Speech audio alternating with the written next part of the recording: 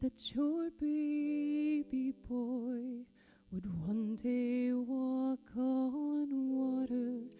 Mary, did you know that your baby boy would save our sons and daughters?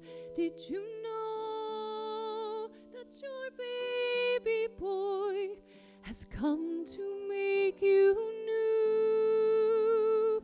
This child that you delivered will soon deliver you.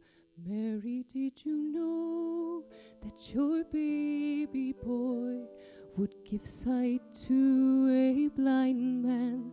Mary, did you know that your baby boy would calm a storm with his hand? Did you know that your baby boy has walked where angels trod? When you've kissed your little baby, you've kissed the face of God.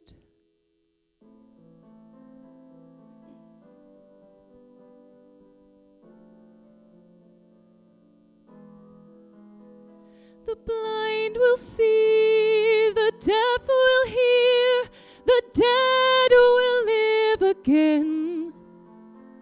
The lame will leap, the dumb will speak, the praises of the Lamb. Mary, did you know that your baby boy is Lord of all creation? Mary, did you know that your baby boy would one day rule the nations? Did you know that your baby boy is heaven's perfect Lamb? The sleeping child you're holding is the great I am.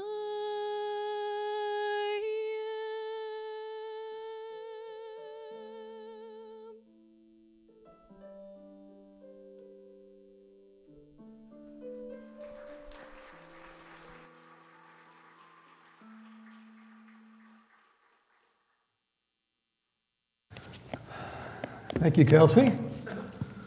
Somebody said the clock got turned back about 15 years. I'm preaching and Kelsey's singing. I'm really indebted to Don and Kelsey. I had my 15 minutes of fame on the internet because of their wedding. You seen that? Yeah. Where the guys on some of Don's friends pulled a little trick on them. And anyway, you'll have to get on the internet and see it. But I appreciate that. And believe it or not, within a matter of 2 or 3 years, David Coker is going to have 2 PhDs in his family. Can you believe that? Kelsey's working on hers now at Vanderbilt, and of course her husband Don already has his PhD and teaching out in Oregon. And glad to have him home visiting, I'm sure. For those of you wondering, I have been doing something for the Lord the past 10 months when I haven't been here. I've been preaching at South Fork Church of Christ over by Rochester in between ministers, and this morning, the reason why I can be here is because they are going to decide today as a congregation to call a candidate who is going to be preaching, and so just going to say a little prayer about that, and it'll be later on this morning when they have their congregational meeting. But it's been a good experience to get to know those folks and to really, in rural congregations these days, it's hard. It's harder than it has been in a long time to have the leadership that you need to help you to grow, and they're anxious to do that, and they've, I think, calling a man who will lead that. And one more thing before I get to preaching. Yes, I've had the young at heart surgery. I had my cataracts done in November and December, and so I don't need my glasses, but I've gotten my notes a couple of more up the scale in size, so I can see. But no, I have, and the only bad thing about it is my glasses used to cover my wrinkles. Now they don't. Well, here are the top 10 Google searches so far this year worldwide. Number 10, Kate Spade. In June, this fashion designer was found dead at 55 in her New York City apartment, apparently from suicide. Number 9, Steve Hawking. In March, Steve Hawking, the theoretical physicist and atheist, died at the age of 76. This one I had to look up on the internet on how to spell it, or how to pronounce it. XXT Tentacion, a rapper who was shot dead in his car after leaving a motorcycle dealer in South Florida. Number 7, Anthony Bourdain, the host of CNN's Parts Unknown, was found dead in June in what was ruled a suicide. Meghan Markle. Anybody not know the name Meghan Markle? Married Prince Harry, and probably the most discussed wedding of the year. And Black Panther, number 5, the movie that featured the first superhero as an African American in the lead role. Stan Lee, number 4, the former president and chairman of Marvel Comics, died in November at the age of 95. Mac Miller, number 3, the rapper, died in September of an overdose of drugs and alcohol at the age of 26. Number 2, I had to look this one up too, Avicii, the Swedish DJ and producer. His real name's Tim Bergling, known by his stage name Avicii, died also by suicide at the age of 28. And number 1, the World Cup. In June, the biggest prize in international soccer was won by, anybody know that? The French. French won. Does anything stand out in that list of the top 10 searches, Google searches? 7 out of the 10 were about death. And of those, 3 were by suicide, 1 was murdered, 1 died of a drug and alcohol overdose, 2 by natural causes. Also, 7 of the 10 were about someone in the entertainment business, movies, rappers, television personalities. Our culture seems to be overdosing on entertainment these days. What concerns me about that is that it's also somewhat, in some cases, leaked into the church as well. Where it seems to some have the idea that if you're going to get people in the church, you're going to have to entertain them. When you start doing that, then you've got to keep ratcheting up the entertainment in order to get them to come back. Until pretty soon, that's the only thing that keeps them coming back. Or it's the maxim I learned several years ago concerning methods of evangelism: what you win them with, you win them to. So if you attract people with entertainment, you will keep them solely through entertainment, not through service to Christ and His church. I've often read statistics about how church members first came to the church of which they are now a member. The Institute for American Church Growth once asked 10,000 people that very question. Answers: 1% said it was through somebody calling on them, visitation. 2%, they had some kind of special need that drew them. 3%, they were walk-ins, just off the, looked it up on the internet or something. 3%, some kind of special program that was going on in the church. 5%, Sunday school. 5%, an evangelistic crusade. 6%, the pastor, they liked his preaching or perhaps his personality. 79% started to come to the church because of a friend or a relative. Which means the church needs more people like the Apostle Andrew. Turn with me to John chapter 1, beginning verse 35. I'm going to read a little bit about Andrew here early in Jesus' ministry, and come to see some ways that we can follow in his steps of reaching out and introducing others to Jesus. Beginning verse 35 of John 1. The next day, again, John was standing, that's John the Baptist, with 2 of his disciples, and he looked at Jesus as he walked and said, "Behold, the Lamb of God."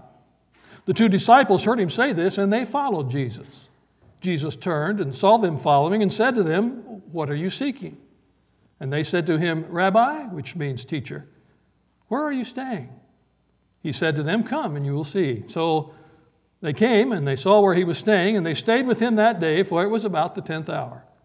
One of the 2 heard John speak and followed Jesus was Andrew, Simon Peter's brother. he first found his own brother Simon and said to him, "We have found the Messiah," which means Christ. He brought him to Jesus. Jesus looked at him and said, "You are Simon, the son of John. You shall be called Cephas," which means Peter. Andrew decided to become a follower of Jesus because his teacher, John the Baptist, pointed out that Jesus was the Lamb of God. Then Andrew immediately told his brother Simon Peter about Jesus and brought him to introduce him to Jesus. And while very little is known about Andrew in Scripture, what we do read about him is usually a time when he's bringing someone and introducing them to Jesus. For example, in John 6, when Jesus saw a great crowd that had gathered, he asked, "Where are we going to buy bread that all these people may eat?" And Andrew spoke up and said, "There is a boy here who has 5 small barley loaves and 2 small fish, but what are they among so many?" So Jesus then took the loaves and fish, fed over 5,000 people. That's probably more like 10,000. It was Andrew, however, who introduced the boy to Jesus. Again, in John chapter 12, just after Jesus entered Jerusalem for the last time leading up to his crucifixion, some God-fearing Greeks wanted to come and meet him and talk to him. Philip was the one they came to, probably some say because he had a Greek name. And then Philip went to Andrew, who also had a Greek name, and the two of them then went to Jesus with this request. So once again, Andrew is involved in introducing someone to Jesus. That's why I say we need more in the church like Andrew. More who are willing to reach out to others to simply introduce them to their Lord. Just imagine if we had a church full of people where each one of us was reaching out to introduce them to that one person to Jesus, every one of us, just one person in 2019. What a difference would that make? My challenge today is that every one of us will make a commitment to reach out to at least one other person this year. For some of you, that will not change what you're doing already. Just ratchet it up a little bit. For others, it will be an adventure, and that's okay. We need to be stepping out sometimes outside our comfort zones to be able to carry out what God has called all of us to do. Introduce them to the Master. So what will it take to have more people like Andrew, each one reaching one? It will take someone who is passionate about reaching one. In their book, 1 Month to Live, Carrie and Chris Shook wrote, "Nothing great ever happens without passion. The driving force behind all masterful art, all moving music, all classic literature, all powerful dreams, all stunning architecture is passion. Passion propels athletes to break records. Passion pushes scientists to discover new cures for diseases. Passion is what gives life to life. God intends for us to live passionately." Did you notice what the text that we read earlier said about what Andrew did after he spent a day with Jesus in verse 41? It said the first thing Andrew did was to find his brother Simon. The first thing. That demonstrates passion. And once Andrew was convinced that Jesus was the Messiah, he couldn't wait to seek out his brother and tell him. His coming to know Jesus created that kind of passion that made him want Simon Peter to have it as well. Famed dog sled racer Didi Jonro had a passion for her sport. It was the Iditarod, the sledding. Her passion was her dogs, her Lord, and both of those carried her through many challenges. In October of 1996, for example, she was involved in a fatal accident which claimed the life of her grandmother and left her and her husband, Mike, with life-threatening injuries. A few years later, Didi was diagnosed with breast cancer and went a double mastectomy, followed by months of harsh chemotherapy. But despite taking her last dose of chemo in January 2003, she started in the Iditarod 4 weeks later. She had a passion. It was sheer determination that got her across that finish line in 18th position in Nome that year. Just before competing in her 27th Iditarod, she said, "I am a 5.5-year cancer survivor and doing well. It was quite a struggle. My strength is in my faith. I do not understand why things happen like this, but I believe it's an imperfect world. not the one God intended for us. Whatever God gave you as a passion, try to allow yourself as much time in that area as possible. The Apostle Paul certainly had a passion to reach his generation for Christ. He said in the Ephesian letter to the Ephesian elders just before leaving for Jerusalem, where his life might be at stake, he said, "But I do not account my life of any value nor as precious to myself, if only I may finish my course and the ministry that I received from the Lord Jesus to testify to the gospel of the grace of God." Listen to that same verse, paraphrased in the Message. "What matters most to me is to finish what God started. The job the Master Jesus gave me of letting everyone know I meet know all about this incredibly extravagant generosity of God." What a passion. A passion to do whatever it took to complete his job description as he had received from Jesus himself, to tell everyone he possibly could about the incredibly extravagant generosity of God. What does it take? What does it take for us to have that kind of passion? To be motivated to introduce people to Jesus? Well, it will take someone, first of all, who is committed to the truth that everyone needs the Lord. There's a popular notion today in this age of tolerance and inclusiveness that everyone will ultimately be saved, that all religions worship the same God, and they're all going to the same place just by a different route. The technical term for it is universalism.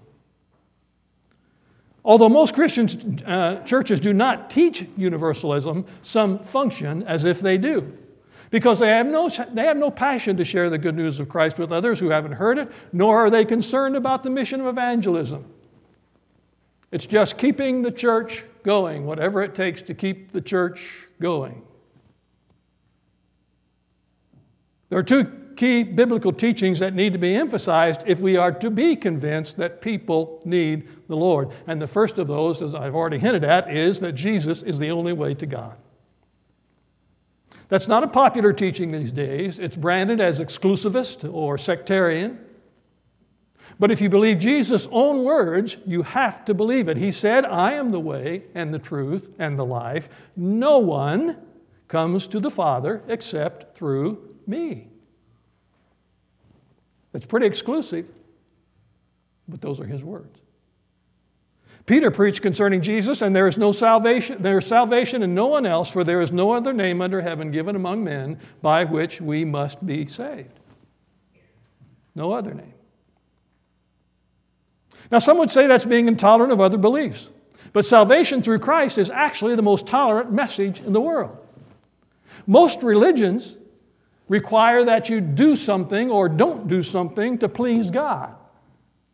And if you please God, then you get the reward. But the good news message concerning Christ is all-inclusive. Anyone can receive the promise of eternity with God through Jesus Christ. It's by his grace that's possible, not by what we do or don't do, but by his grace. Not that what we do or don't do isn't important, but it's not the means of our salvation. The video based on his book, 316 Stories of Hope, Max Lucado illustrates the odd nature of the statement that all religions lead to God. He says, "Can all approaches to God be correct? How can all religions lead to God when they are all so different? We don't tolerate such logic in other matters. We don't pretend that all flights lead to Rome." Imagine your response to a travel agent who proclaimed they do. You tell him you need a flight to Rome, Italy, so he looks on his screen and he offers, "Well, there's a flight to Sydney, Australia at 6 a.m. Does it go to Rome? No, but it offers good food and movies. But I need to go to Rome. He says, "Well, let me suggest Southwest Airlines." Southwest Airlines flies to Rome? No, but they win awards for being on time. Finally, you're getting frustrated, so you reiterate, "I need one flight that's going to take me to Rome, one place." And the agent says, "Sir, all flights lead to Rome." Well, you know better than that. I know better than that. It takes a different flight to go to a different city. Every flight does not go to Rome, and every path does not lead to God. Our witness concerning Jesus will not sound very convincing if we're not convinced ourselves that the only way to God is through Jesus Christ. That's simple. Another biblical teaching that needs to be emphasized if we are to be convinced that people need the Lord is, and here's another one that'll shake up a few people, that hell is a real place and real people will go there. Matthew Thomas tells the story of walking toward the United Nations building in New York City when he came to a street evangelist who was trying to get the attention of passersby by warning them of the wrath to come. He roared, "I warn you, there will be weeping and wailing and gnashing of teeth."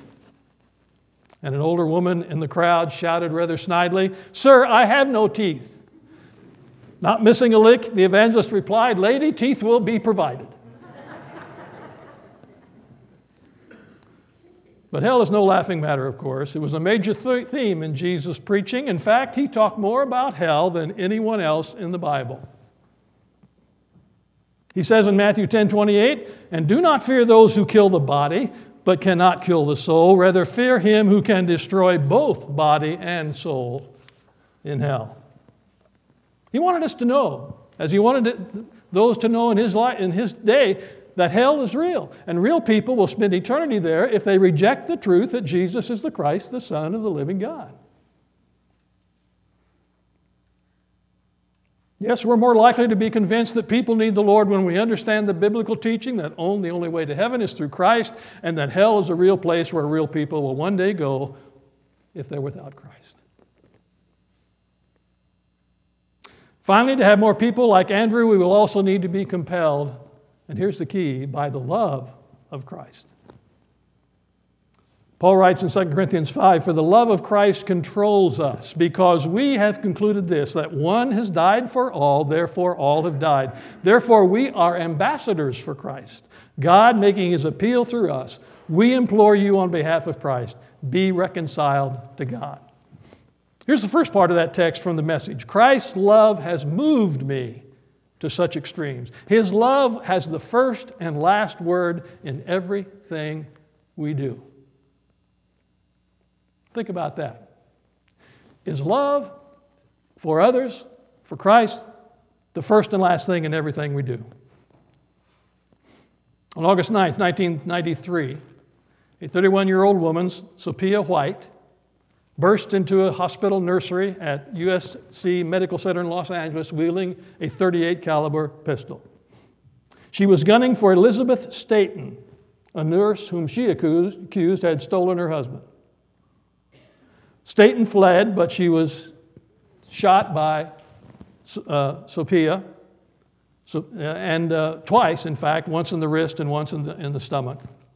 The attacker pursued her after she fled, and just as she walked into the emergency room with her gun, ready to use it again, Nurse Black walked calmly up to her and hugged her,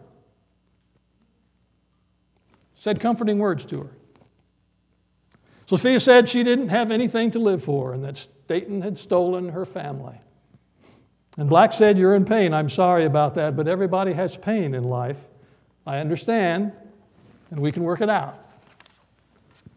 As they talked, the hospital invader kept her finger on the trigger. Once she lifted it up to her head as if she were going to kill herself, and Nurse Black just pushed it down, continued to hold her. At last, Sophia White gave the gun to the nurse.